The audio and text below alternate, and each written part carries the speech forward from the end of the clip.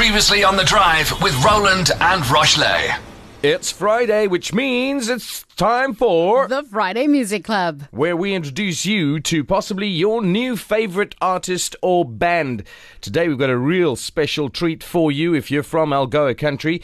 These guys are from the heart of Algoa country. The Claps. High Water Bridge is their name. They're an experimental 5-piece band. They were formed in some late night jams in the derelict heart of the city. Yeah, it's quite a story. They describe their sound as elements of psychedelic rock, trip-hop, dub, garage rock, ambient, and electronica. There are 5 distinct individuals coming together to make one sound.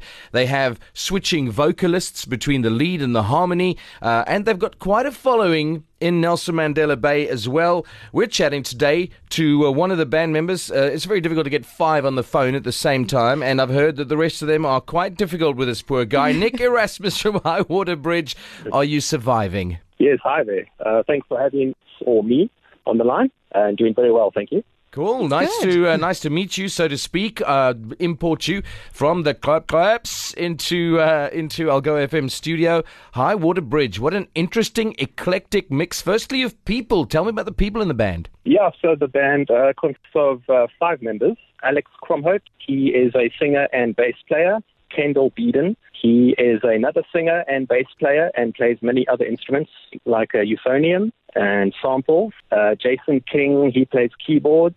Niels van Tonder, he plays guitar. And then me, myself, Nick, I play the drums. Well, cool. A euphonium player in a psychedelic rock band. What could go wrong? Yeah, indeed. There's 2 songs on our album that he plays euphonium on, which are standout tracks, I reckon.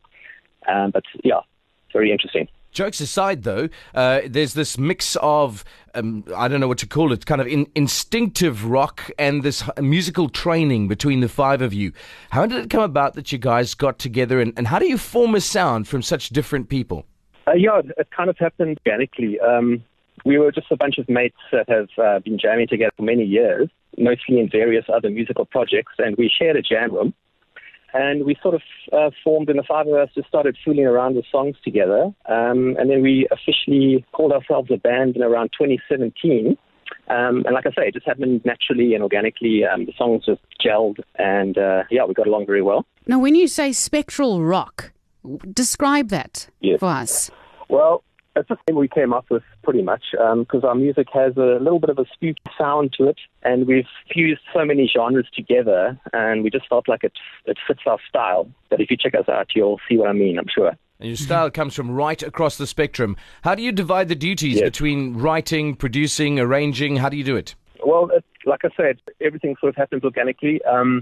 Niels, our guitar player, will play a riff on repeat, and we will just sort of jam along to it. Some other songs were written a bit differently with keyboard first from Jason, but it all just flows very naturally. There's no real process that we follow. And then in terms of recording it, how many tunes have you guys recorded together? Do you play covers at times? Do you re-engineer things, or do you write all your own stuff? No, we write all our own stuff. We have 12 recorded songs on an album that you can stream through most of the platforms. The album is called Senescence. Spell that.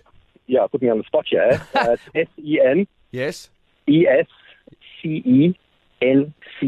Senescence. That's Yes. so cerebral. So cool. Bit of a tongue twister. Yeah. Well, listen, it sounds like the lyrics might follow suit in terms of being quite thought-provoking. Yeah, the lyrics are quite abstract, most of the songs, and open to interpretation. But yeah, because it makes us experimental in some ways.